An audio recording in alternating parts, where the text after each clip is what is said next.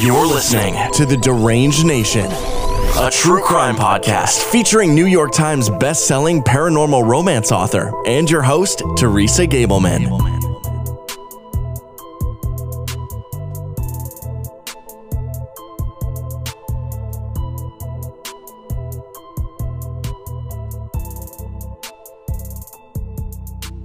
Hey, welcome to the second episode of Deranged Nation. Hi. Hey, what's up, everybody? What's up?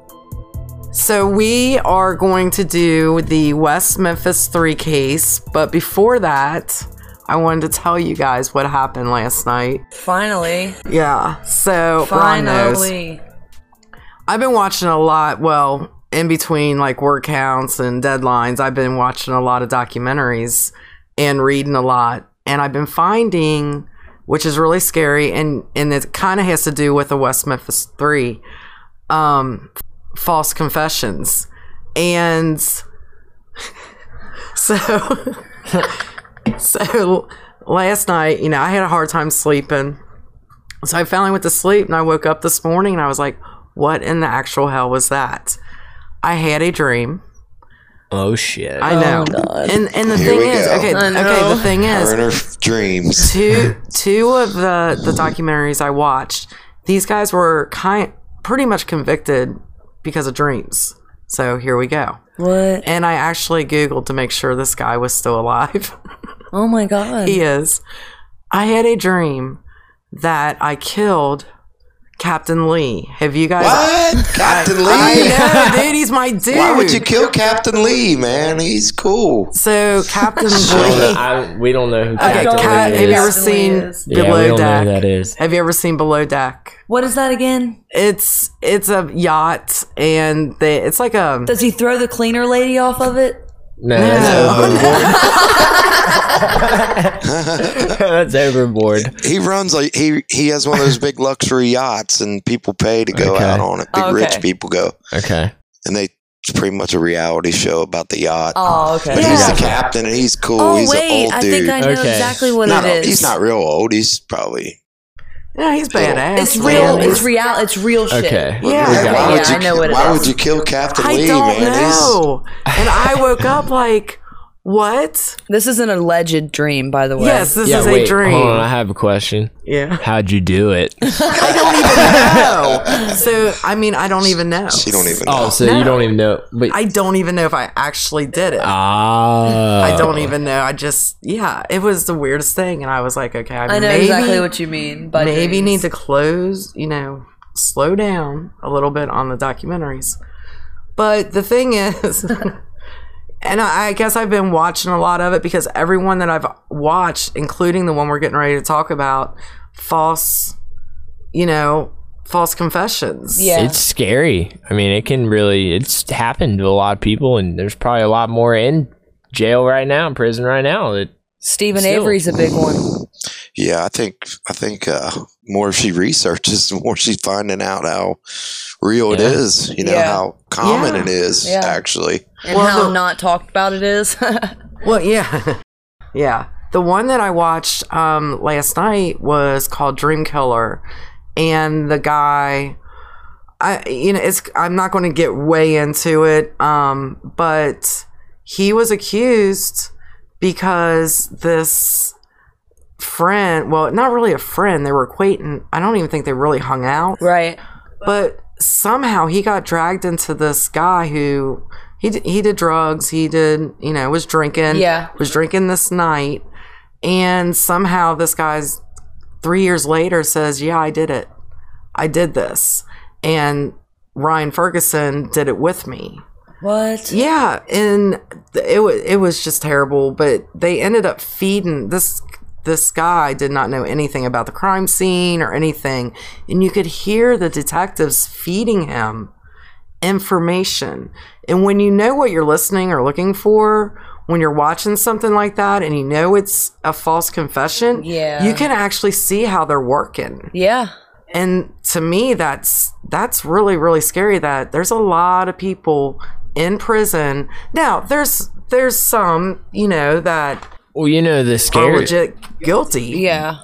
The scary thing is from what we're going to talk about, that happened, what they forced the alleged West Memphis 3 killers, those 3 guys, what they kind of forced them to do with all the false accusations. I don't think the states can afford all the wrong accused people that they've put in prison. I don't think they can literally afford to pay these people out for ruining their lives. Well, exactly. If you think about how many people really did get falsely accused, and the people who have won cases and how much they actually get for when they're exonerated, I don't think millions. I don't think they can afford millions. Letting all I'll people tell you, off. this Ryan's father, he just, he went to bat for his kid, which, of course, who would? I would too. Right. But he knew his son didn't do it. Well, there was actually a very big attorney who told her husband, she read a little bit about it, and she told her husband, she said,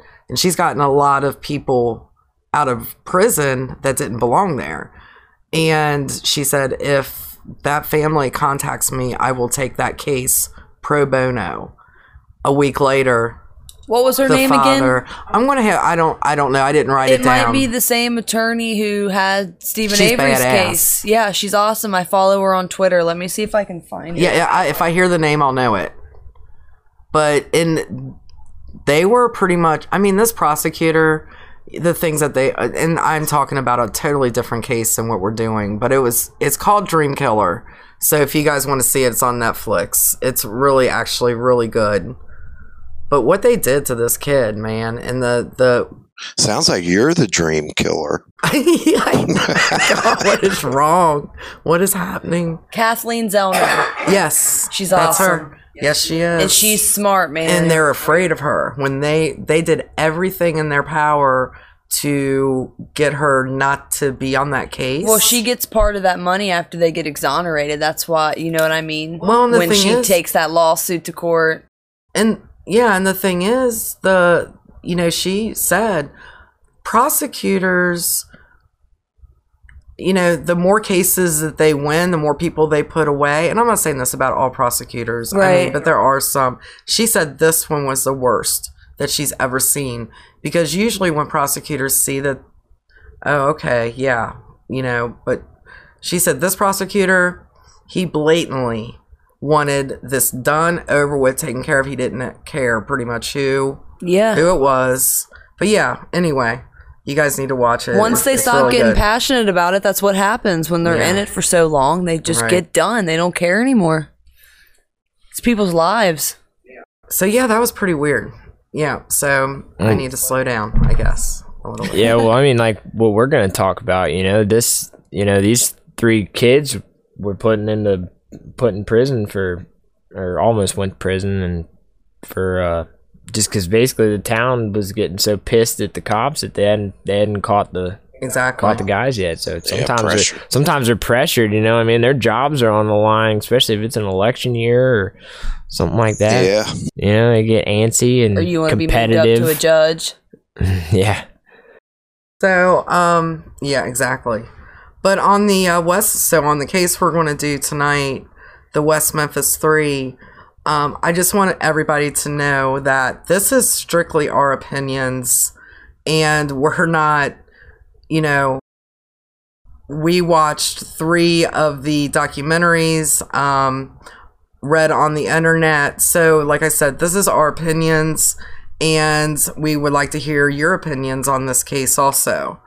So West Memphis 3, there was, and it's kind of sad, and it's not kind of, it really is sad, but in 1993, 3 8-year-olds, Stevie Branch, Christopher Byers, and James Moore, were murdered. And the way they were murdered, and that's something we're going to get into, but I'm going to give you like the rundown, and then we're just going to talk about it and bring things up. So Damon Eccles, Jesse Miskelly, and Jason Baldwin were all convicted of this crime. And when I watched the first, and I want to know if you guys felt the same way, when I watched the first documentary Paradise Lost, Murders at Robin Hood Hills, I thought I knew who did it. I'm like, they're guilty as hell. Yeah. They are guilty as hell. I know, we felt that way too, honestly, the first time we watched it. And then as it started going along, and I'm thinking, oh, maybe, that's... So we'll get more into that in a little bit. Yeah, honestly, the first time I watched it, I thought it was maybe just Damon. Or Damien, not Damon, sorry, Damien. I thought it might have just been him and the other ones might have got, drug into it or whatever, but Jason Baldwin just looked too innocent and too, I don't know. Jesse, if anything. Yeah. Yeah. Well, Jesse, the way that they got pulled in, the way that, because it went 30 days without them knowing anybody, without them figuring out, having any suspects. Yeah. So Damien had been through the justice unit, juvenile, and one of the juvenile officers obviously pointing him out because they were saying there was satanic ritual stuff going on, which we'll get into that, and you'll see really that there wasn't. Yeah. And so they pointed to him. Well, they looked around to see who he hung out with, which was Jason Baldwin, which was a very close friend of his. Yeah. And Jesse Miskelly. And by the accounts that I've read, they really weren't They friends, weren't really were they? that close of friends. But Jesse Miskelly had a low IQ. And they took him in first and interviewed him. Yeah. Yeah, they led him into some questioning, and then some of the church people were talking about Damien and really Jason Baldwin. I mean, to kind of paint a picture for the people listening, real quick. I mean, when they got arrested, Jason Baldwin, he had a mullet, long haired, kind of Joe Dirt looking haired mullet, and a Metallica shirt with a denim jean jacket. The way we looked in the 80s. Was he 16 years old? Yeah, 16. He was 16 whenever he was arrested. Damien was 18, Jesse was 17, and Jason was 16. Yeah. Damien kind of looked like a little Motley Crue. Yeah. Little ringleader-ish. I don't know. And they were different. I mean, they were just different. They weren't the Bible Belt, which is the area they were in. Yeah, so they were different, and and that's another scary point. Just because you're different, I mean, that we grew up in the 80s, and all I wore was, and all he wore was heavy metal, was concert t-shirts. shirts. Exactly. I had long hair and not really a mullet, but at the time it was.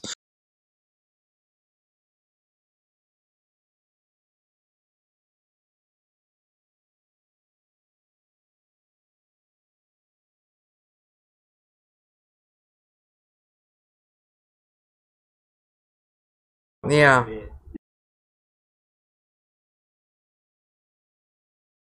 I think that I honestly think that the police had so much pressure because it was 3 8-year-old children. I mean, if it happened in my neighborhood, I'd want to know who the murderer was too. Right. There are also, come to find out, some other suspects that actually made more sense than Damien, Jesse, and Jason, but nothing ever came of it. I feel that, they decided, hey, we got our guys, so whatever. Why even try? So there's a Chris Morgan and a Brian Holland who was known by the police in West Memphis for drug arrest and things like that. Chris Morgan actually knew the 3 boys because he drove the ice cream truck, so he was familiar with them. Right. They left shortly after the murders, went to California, and were arrested on drug charges, and actually did a polygraph with the California police that had to do with the killings, and they detected, when they were asked if they had any involvement with the 3 murders, they detected deception. Yeah. How could that not be sent over? That just doesn't make sense to me. Chris Morgan actually said, I may have killed them, but I'm not for sure. He actually recanted that shortly after. The California police sent blood and urine samples, but no indication from the West Memphis police if they ever investigated them after the polygraph. Right. Any further? They got somebody saying, I might have. I don't remember. I black out and do things. Hello. To me, I don't know. It's just crazy. Yeah, it is. And when they were Jesse, when the police, and when you watch in the documentaries, first of all, he said it happened at noon, and it did not. The 3 boys that were murdered were in school. And you hear the detective saying, are you sure about that? Didn't you say 3? And you hear Jesse, yeah. Right. They ended up getting it to the 6 whenever the kids came up missing. Yeah. First, they were clued in that they were missing. He got him down to that time.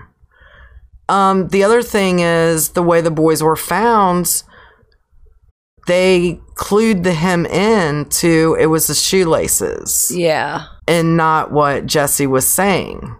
Which I think he said was what, a rope? Yeah. And it's just, I don't know. How can you get the two confused? Yeah. But 12 hours, it was a 12-hour interrogation, and 45 minutes of it had been recorded. Exactly. What happened in those other hours? he was at a wrestling tournament the day of the murders. And he had witnesses, and they just wouldn't hear it. And nobody wanted to throw that up. It's like everybody just kind of forgot about it. Like it didn't matter. It's like, dude, he was at a wrestling tournament. Wrestling's just an hour. Yeah, right. Dude, you're not home till 9:30, 10 o'clock. From early morning all the way. And you're on the bus. If he was cutting weight, he didn't feel like doing nothing. He had to sign in, so they've got a signature. Yeah, right. Nothing. Yeah. They've got pictures. Right. And then they had, I don't even know how many of the kids come in and say, yes, he was there that day. Yeah, that's ridiculous. So yeah, they have this guy, this Chris Morgan guy, who said, I may have killed him, but that wasn't obviously important to him. Then they had a Vicky Hutchinson. She had said she went to a Wicca meeting with Damien, but later recanted that. Yeah. So, I don't know. I just think, and then they had, they were calling him Mr. Bojangles, because he was an African American male who was, the manager seen him go into the women's restroom at Bojangles restaurant and locked himself in. He had blood all over. He had mud on his shoes, on his boots. It was like 8 o'clock, I think. It was right in that time. Boys went missing at what, 6? 6:32, Or they were reported at somewhere around that time. Yeah. So, they, blood dripping from his elbows, too, the attendant said. Yeah, disoriented. The police officer went through the drive-thru. She didn't even come into the frickin' place to ask any questions. Because she had to get some chicken fingers. Hey, Bojangles got some killer chicken fingers. She said, there's boys missing. There's more important things that matter. Okay, well, don't you think that would be important? Yeah. Jesus. A bloody guy in the bathroom. Are you joking? She had to get I ain't got time for this. You guys got any chicken fingers? Honey mustard.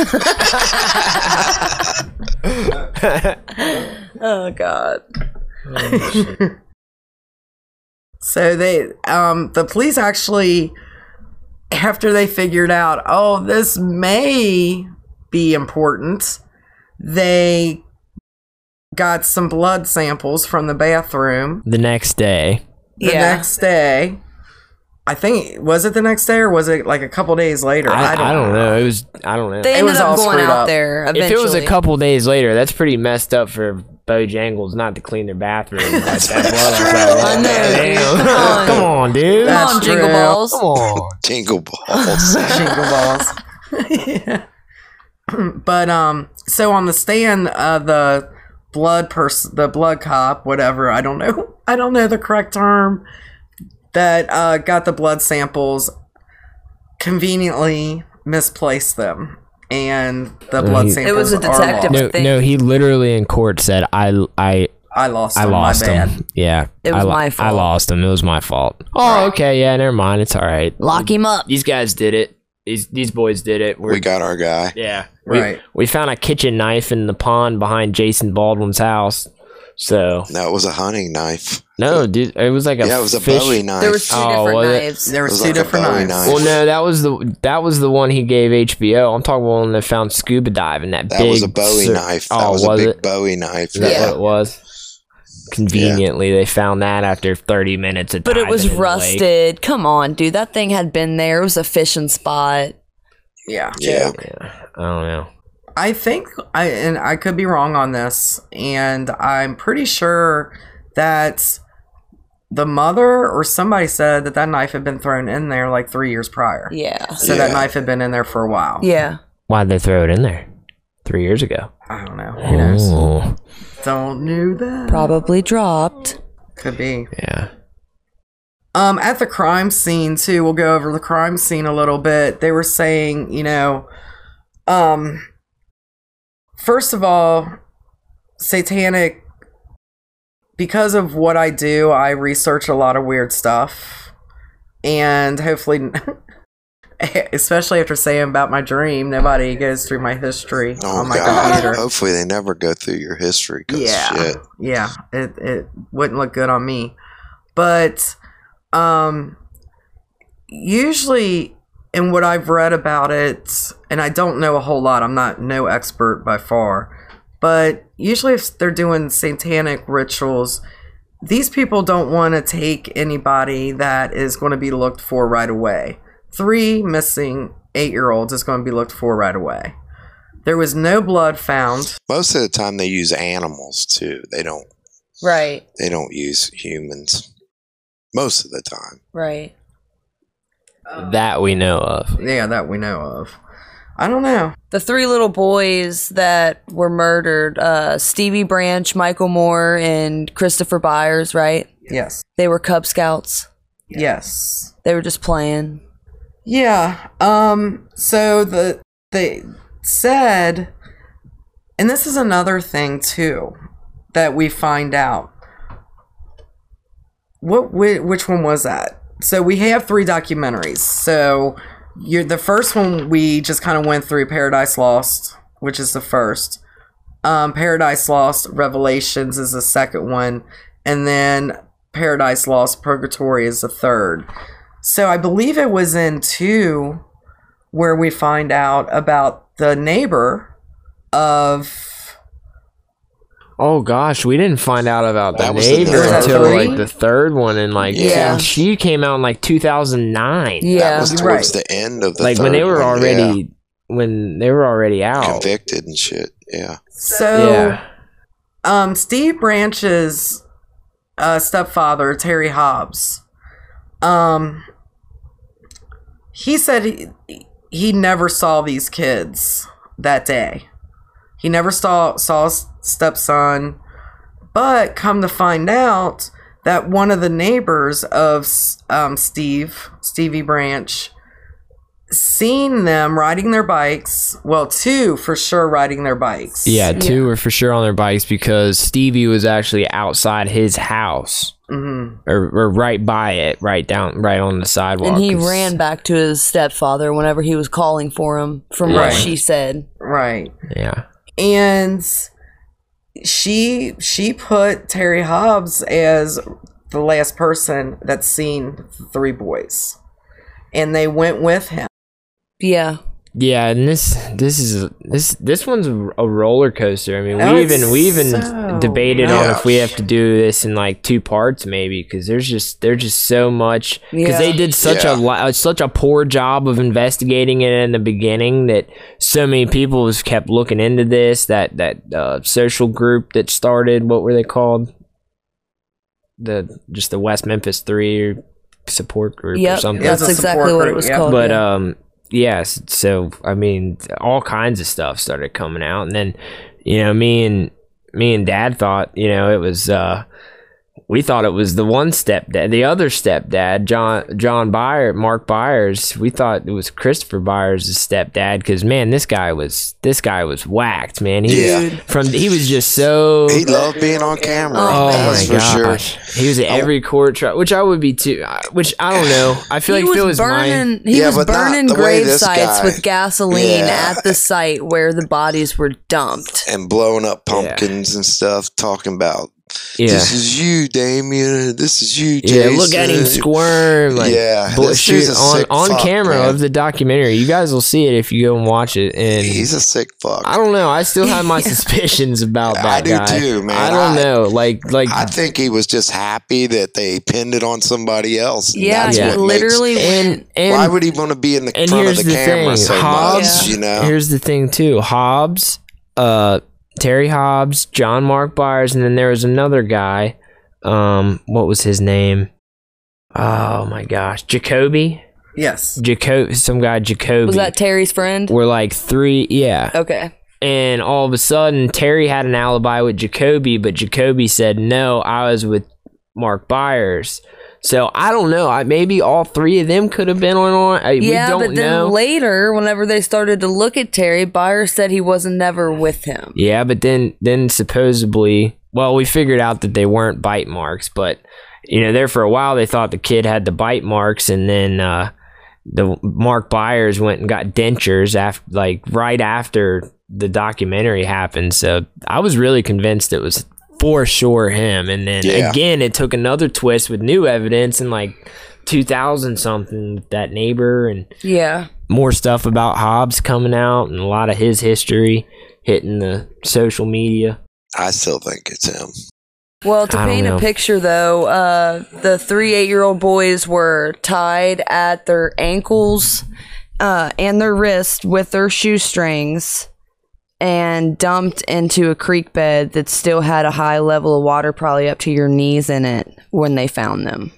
And see, I think the way they were tied made it easy for him to carry them down there. Because there was no blood. To him too. They definitely weren't killed there. No. Because there was no blood around the crime scene. And it wouldn't have just that type of stuff sinks into the dirt. Right. You would find it. Right.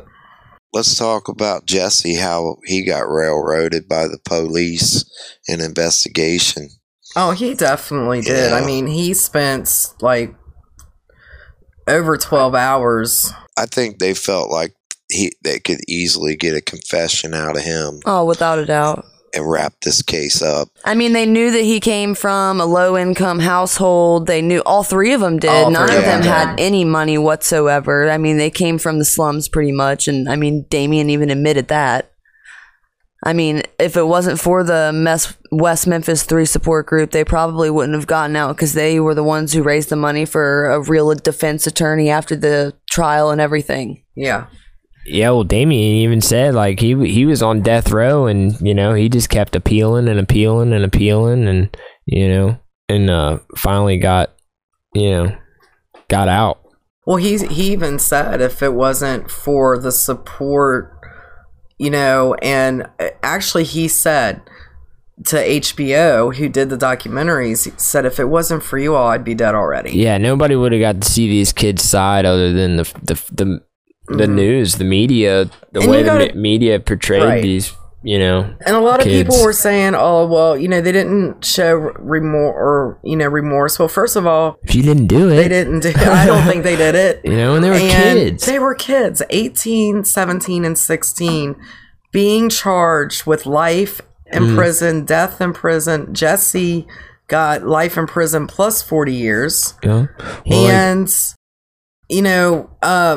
the Metallica songs is throughout the 3 documentaries, and for the first time ever they gave them permission to use their songs because they seen the documentary and was like, whoa, wait a minute. Yeah. Personally, I've probably felt victimized by people because of the way they dress and act. Well, they all said that they could picture that was them when they were right, exactly. Just like I said, we wore concert shirts and I wore bandanas, had long hair and all that stuff too. Yeah. Yeah, and then I have a bandana on right now. You do. Prosecute me. It's purple. What's wrong with you? It's bright colors. But back to Jesse, Miss Kelly, in the interrogation. I mean, like, he said it, like, I was tired. He was like, he wanted to go home to his dad. But he said there was a reward at the time for any information, 25 to 30,000, and he was wanted that money to buy his dad a new truck. So he didn't. None of these kids thought that it was really going to happen, because they truly believed that they knew that they didn't do it, and I truly believe they didn't do it. What I didn't understand. Why he got more, because he supposedly, helped the police. Yeah, supposedly, though, all he did was chase one down and bring him back, and he ended up getting as much time, and he was supposed to cooperate, should have got him a lesser sentence, but yeah, he was they railroaded that poor kid. They did. He was originally brought in as a witness, or not a witness, but someone that they wanted to get information from about Damien and Jason originally. And then for the 12 hours that they spent with him, obviously before they decided to start recording it, they were coaching him. They said, this is what we're going to do. You know what I mean? Like, and then you'll get this reward money. That's probably exactly what they said to him. Nobody knows what was said to him, because it wasn't taped. They won't discuss it either. Yeah. And I want to make sure, that it's just like anything. There's bad and there's good. Same thing in the justice and government, in life. There's good and there's bad. And the prosecutor was going up for, I believe, to be a judge. Yeah, he ended up becoming one. No, I'm sorry. The prosecutor went to Senate, or was the judge? Okay. Right. So so there was a end goal for them too. The police chief, I believe, was going for something also. He became a judge, or he was going to be reelected or something. I mean, that's something you guys can look into on the facts and stuff. Yeah, it was pretty. That part of it was, I'm sure, a little political, because that town was pissed. That town was pissed, and they wanted to know who did it. And they were, there was a bunch of kids, probably, just kind of trying to piss off the church, being rebels, spray painting Satan on there, even though there probably wasn't even really any real true satanic. And there may have been, but, it definitely wasn't these kids. You can just tell. I just, when I started watching it and hearing that stuff, I mean, not just that, in the 80s, I was different too. But even now today, I write things, and sometimes it's like they really got, he was exploring different, Damien was exploring the Wiccan, which I've looked into, but because of my work, he was exploring all kinds of different things. That's not against the law. We may not agree with that, but it's not against the law to do that. That doesn't say you killed 3 kids because you listen to heavy metal. You are, looking into the Wiccan. Dressed in black. You're dressed in black. Fingernails. Yeah, and then this just popped in my head. Like I said, there's just so much to this. I mean, I got another tidbit of some fuckery, I'd like to call. Some jury mistrial.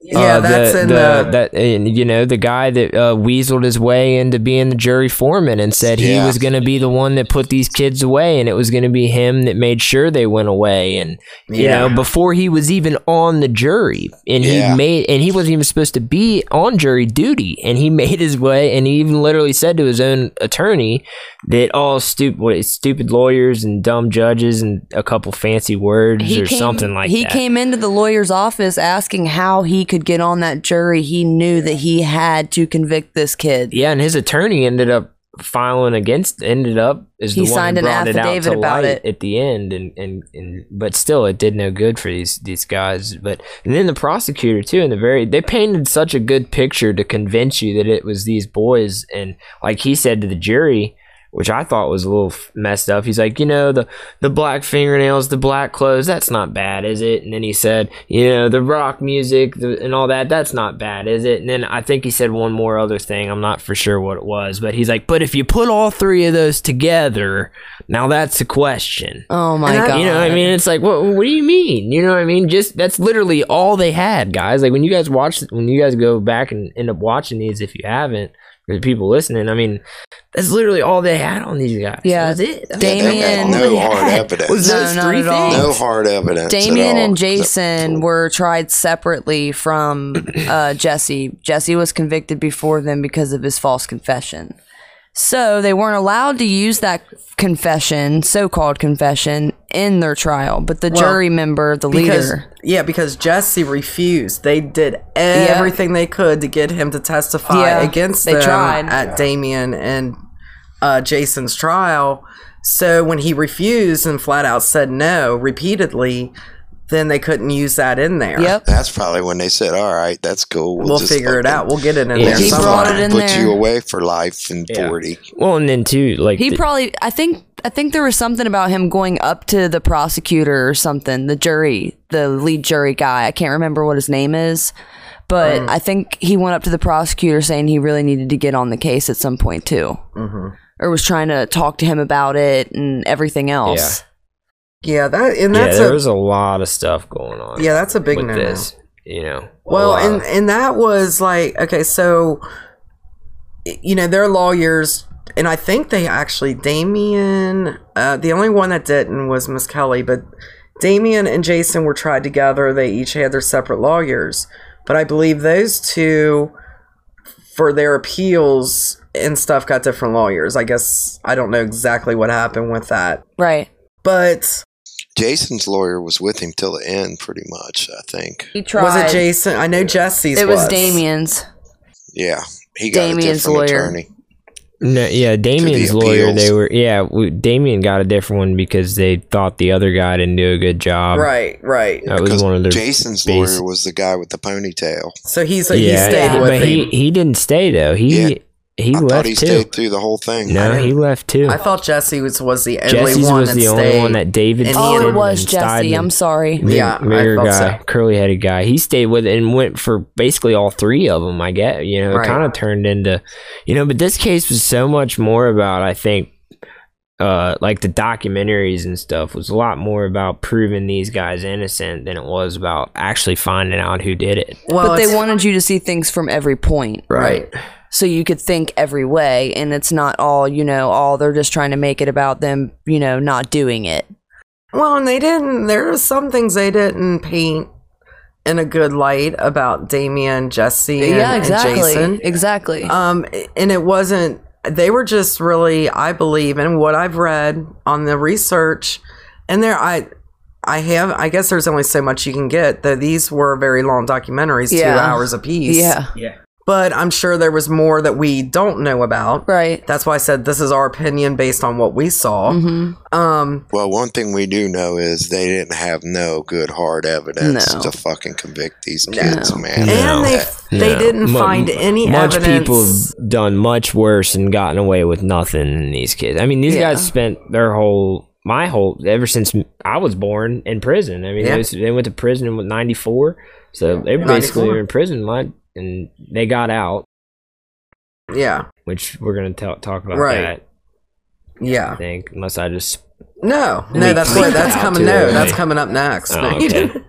Well, I've said it like a couple times, like they're out, and wait, we're not starting that yet. No. So, well, yeah.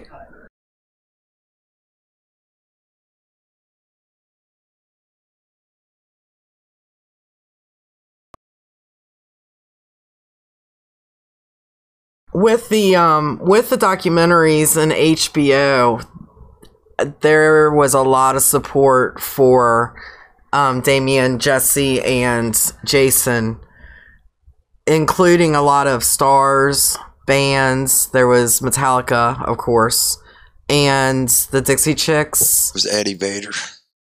Who? Eddie Vedder. Yeah, Eddie Vedder, and then Johnny Depp.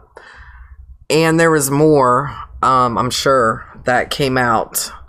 So what were you going to add on that? Oh, the media? A thing about the media. Whenever these 3 boys were arrested, the media had put it out there that, they arrested the 3 men who did this, so everyone had that mindset that this is it, no matter what, these are the people who did it. So, I mean, the prosecutors and the detectives really couldn't or didn't want to piss anybody off, considering they were going up for Senate and judge and everything else. So they were like, oh, we have to do this. Well, and the appeals that they did always went to that judge. Same judge every time. The same judge. And of course, he is going to be like, my courtroom did not make any mistakes. Absolutely. Right. And finally, it went in front of the Supreme Court. And they introduced the state Supreme Court. And they introduced new evidence, which was John Byer's knife. That was the pocket knife that he actually gave to the crew, one of the crew members of HBO. Mm-hmm. When they looked at it, there was blood. So they handed it in. Yeah, they gave it to that detective. And of course, they couldn't, nothing came of that. Right. And the teeth marks, which Damien, Jesse, and Jason all did bite impressions. Their bite impressions did not match the bite marks that was totally missed in the first trial. Yeah. That was never even brought up. And new DNA testing and physical evidence, which was the hair from Terry Hobbs. Yeah. That was found in the knot of one of the shoelaces. Wow. And then there was another hair that belonged to, they can't pinpoint. They said hair analysis is one of the toughest. Yeah, I remember him saying, it was 1% something. I can't remember exactly. You guys will have to watch it. But nowadays, it's a little bit better than it was in the 90s. Oh, yeah. Yeah, and especially DNA. Yeah. Now, this is crazy. So remember Mr. Bojangles? This hair that they found was actually from an African American. So you got that. And then you had the foreman and jury misconduct. Yep. So once the state Supreme Court heard this, they're like, you guys get a new trial. They were in favor for a new trial for them.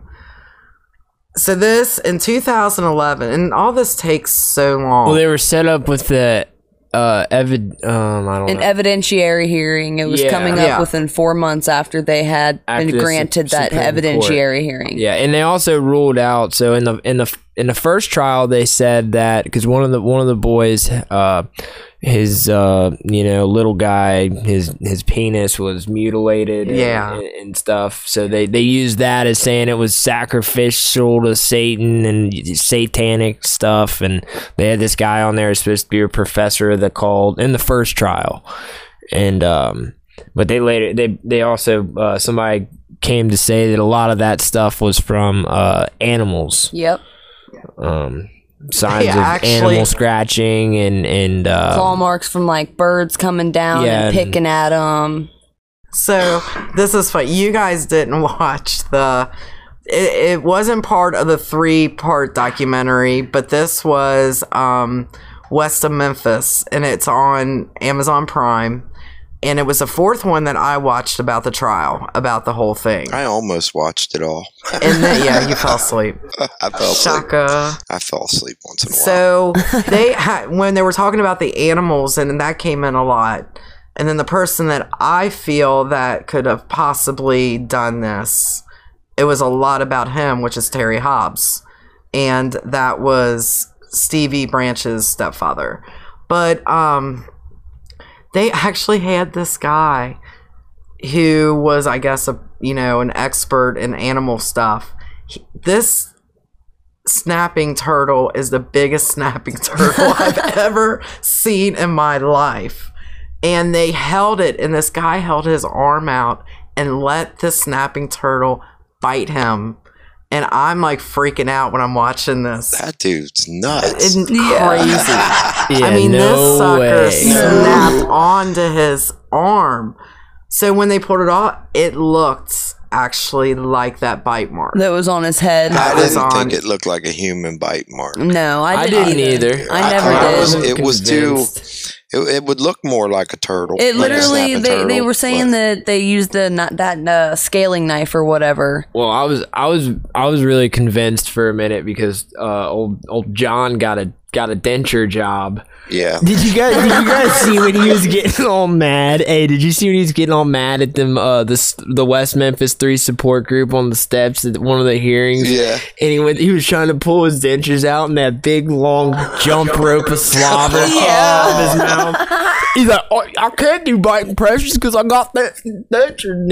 Like, dude, this like big old slobber comes out. Oh my gosh, he's still gumming it, just talking. It's like, dude, this guy, man, you guys will get a kick out of this guy. Yeah. Oh my gosh. I think he's guilty. I don't know. I mean, yeah, whatever. Remember to drop a comment after you watch it and tell us what you guys think about Mr. Byers. Or if you've seen it already. Which he's obviously on drugs. He went to prison for some drugs. Okay, 8 years, yeah. Because I think it's somebody at first I thought it was the 3. Yeah. And then I was like, eh.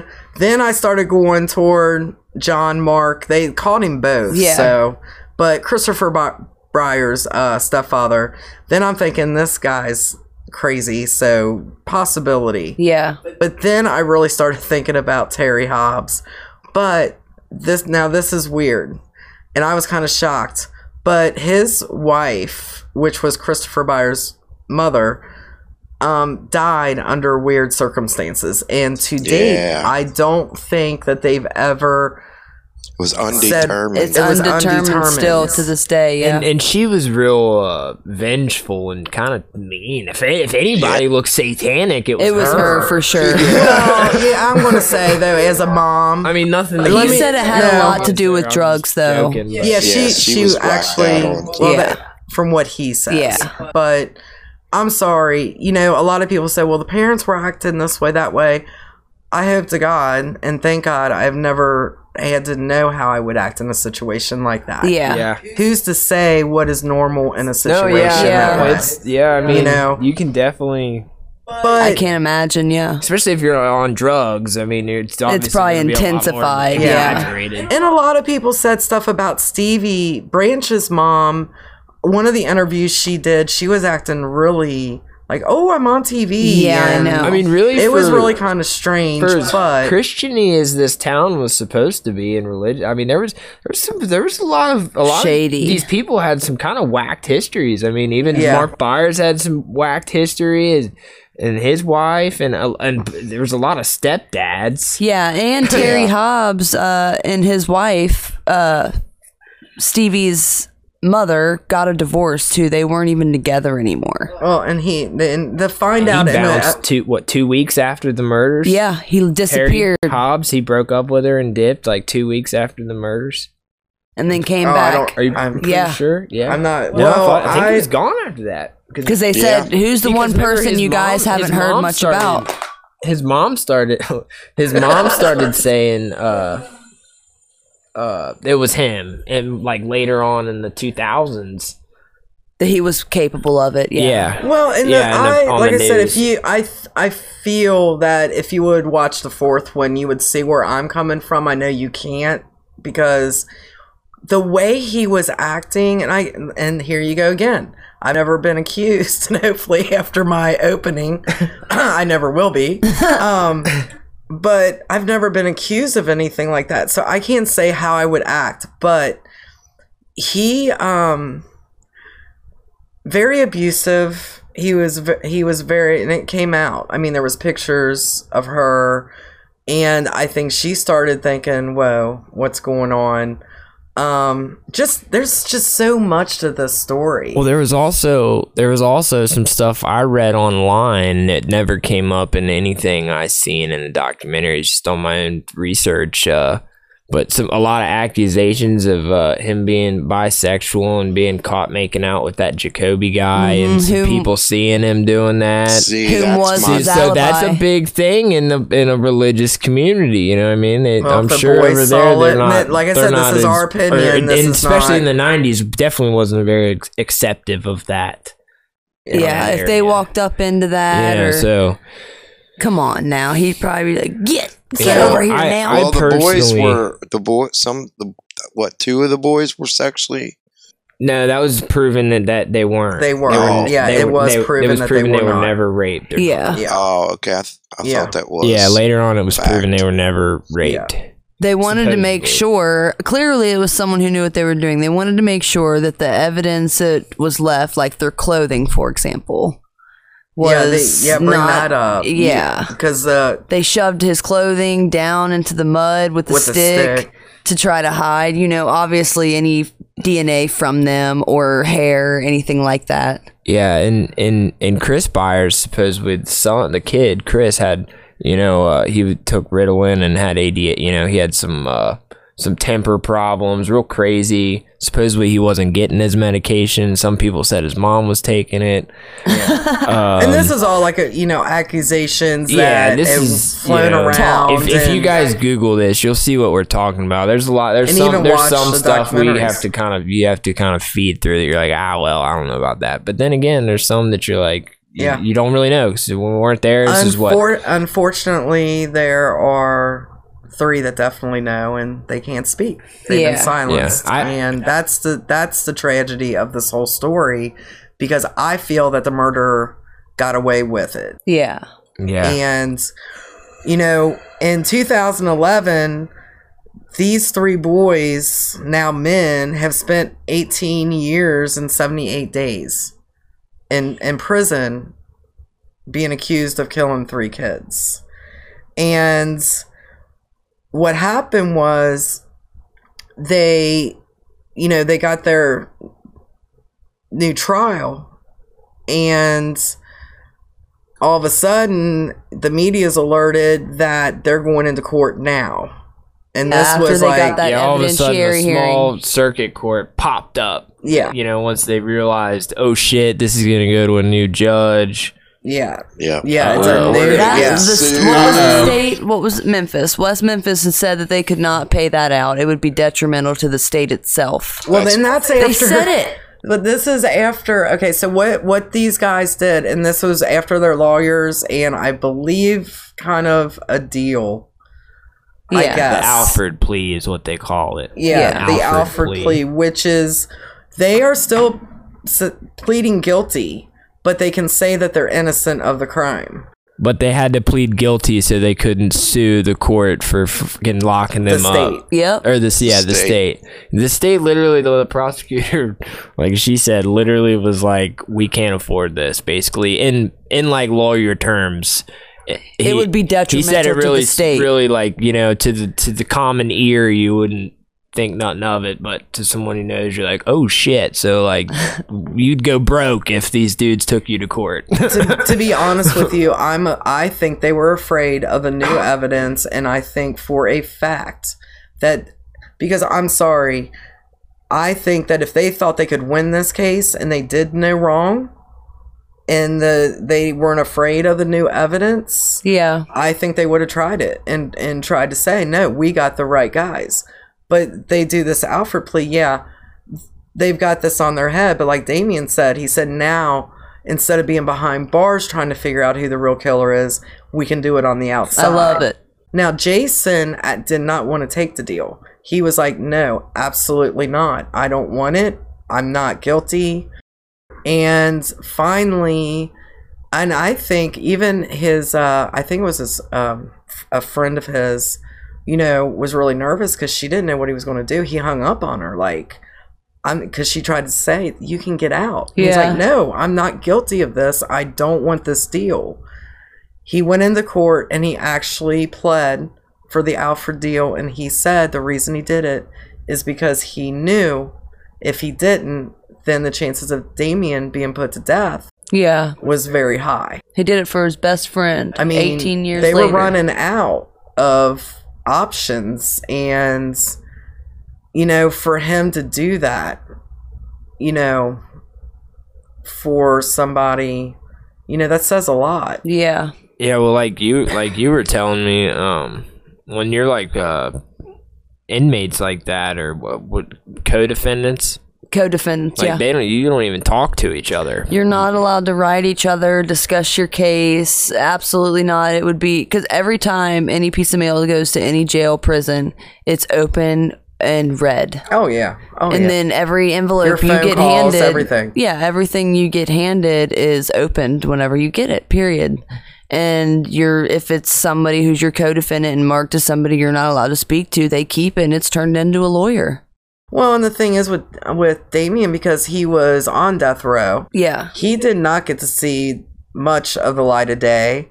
I'm actually Life After Death Row, I believe is what it's called. It's his book that he wrote, and I'm not all the way through it yet, but you know, he has to wear tinted glasses outside because of his eyesight. Yeah, his health was failing. Oh yeah. Cement you're on blocks death will row. do that to you.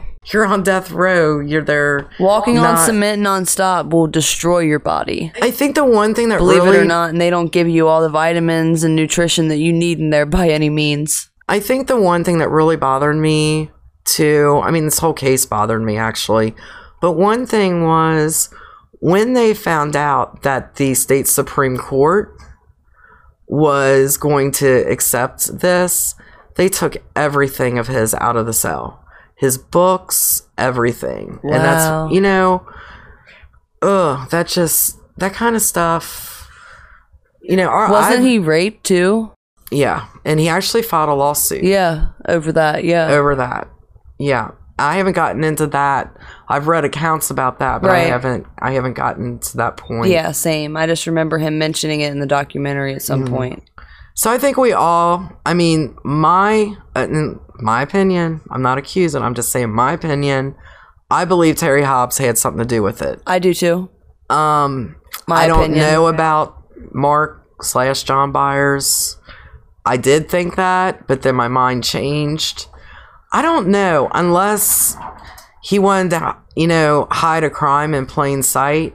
He was just too visible. Yeah, man. Terry Hobbs was never on camera until like the third and the one I watched. He tried to sue the Dixie Chicks because he was like, they hurt my feelings. They said bad stuff about me. Ended up putting him in a deposition, and he had to answer a bunch of questions that you knew he wasn't going to want to talk about the boys' murders. Yeah. I don't know. Like I said, you know, the unfortunate thing about this whole case is there's, you know, 3 little boys that lost their lives, and brutally, and that's just tragic.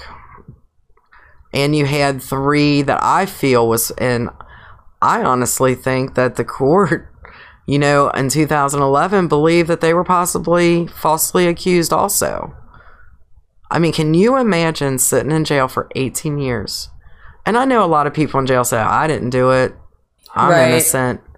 But I'm finding out more and more that there actually are a lot more innocent people in there than I ever even dreamed. Yeah. And it's really scary that, you know, these kids were different.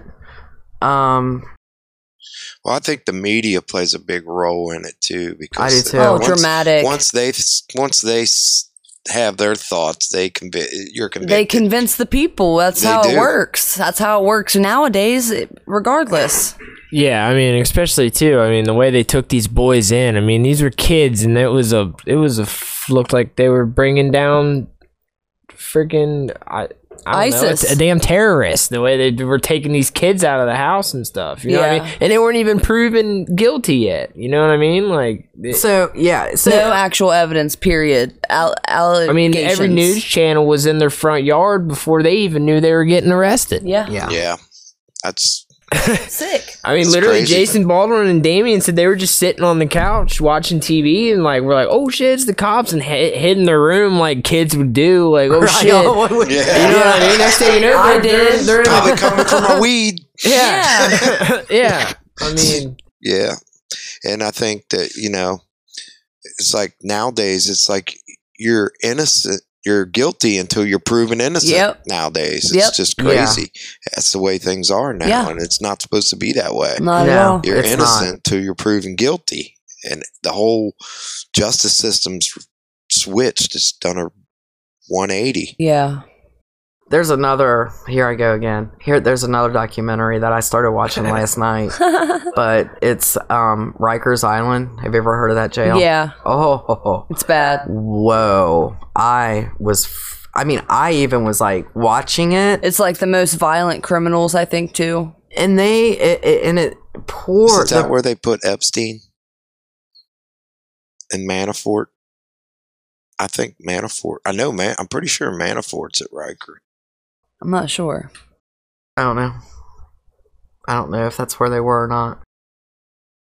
But the thing is, if you were poor, which most of them are, and you can't get bail, they sent this 16-year-old, I'm not even going to say what the documentary is because I'm not done with it, but they sent him there, and he hasn't even gone to trial. To have a trial, to even say that you're guilty of what you've done, can take up to 2 to 3 years. You should be held in county. They shouldn't have put him in a prison for, So he was golden until he went there. Now he's just so screwed up because he didn't do what they accused him of doing. Yeah. And he spent like 3 years in this jail, and it was just terrible. I was just like, oh my gosh. Yeah, it's terrible. But anyway, so, well, that is the case of the West Memphis 3. I hope you guys enjoyed it. Drop a comment. Let us know what you think. Subscribe. Tell me your favorite John Byers quote. After you watch it, Oh, God love him. Seriously. Poor guy. He's whacked. Oh, man. He really is, dude. And like I said, really man. Is something else, man. They also, I think, got compensated, though, didn't they?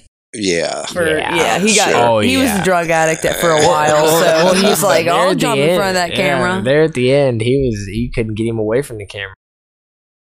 Yeah. And then at the end, he ended up joining the West Memphis 3 support group. Yeah. Wearing their t-shirts and shit. Yeah. Had a whole poster board about how Terry Hobbs did it. Yeah. He had it all written out. Yeah, he wrote. I thought it was pretty cool though. Him and Damien, like even Damien writing him back, and but still, I still don't trust the guy. He's still a little whack. But. And like I said, this is our opinions, and could totally be off the mark. There's 3 little ones that know who did it. Yep. And we may not even have all the evidence. Or murder. I mean, there's a ton of stuff. I mean, the more you keep reading, the different stuff you start finding out. Well, and I know. The last I heard that Jason was still, and I think they all would be. I don't know about Jesse, but I know Jason is really. I think Jason is really looking to try to find who did it to clear his name. He's still a murderer. Yeah. He's still a murderer. Sad. Yeah. And hopefully they get to the bottom of it and it can be, reviewed again at some point. So we'd like to hear your all's opinion. Watch, if you get a chance, that's 6 hours. 6 hours of TV time. And if you watch a fourth one, that's 8 hours of TV time. But the documentary is actually really well done. So... Yeah, the first 3 are on Amazon Prime for free if you have Prime. Yes. And then the West Memphis 3 or West of Memphis is I think it's like Deranged, like 4 something. Yeah, there's one more movie that's supposedly about it. The Devil's Not. Yeah, I haven't seen that yet. I haven't seen that either, and I don't know what side it's from. I don't know if it's from like the tragedy of a town, and it makes the 3 look out to be killers, or if it makes them out to look innocent. I'm not for sure. Yeah, I didn't get a chance. I wanted to watch it before we did this podcast, but I didn't have time. Yeah. So, but anyway, thanks, guys. Yep. Thanks. Always. Hope everybody enjoyed, and we're actually gonna end it now. So. Yeah, we'll see. Ask any questions. Drop comments. We'll be glad to answer them in the next episode. Yep. All right, we will see you next week with a new case. Deranged Nation. You've been listening to the Deranged Nation podcast. Join us every Wednesday night for a new episode as we bring you true crime, unsolved mysteries, and other deranged stories. This episode was sponsored by Braps MX and ATV Pro Shop. Visit them at brapsmx.pro. Also, visit our host, TeresaGableman.com, New York Times best-selling paranormal romance author of the Protectors series, available on Amazon.com. Don't forget to follow us on Facebook, Twitter, Instagram, and YouTube.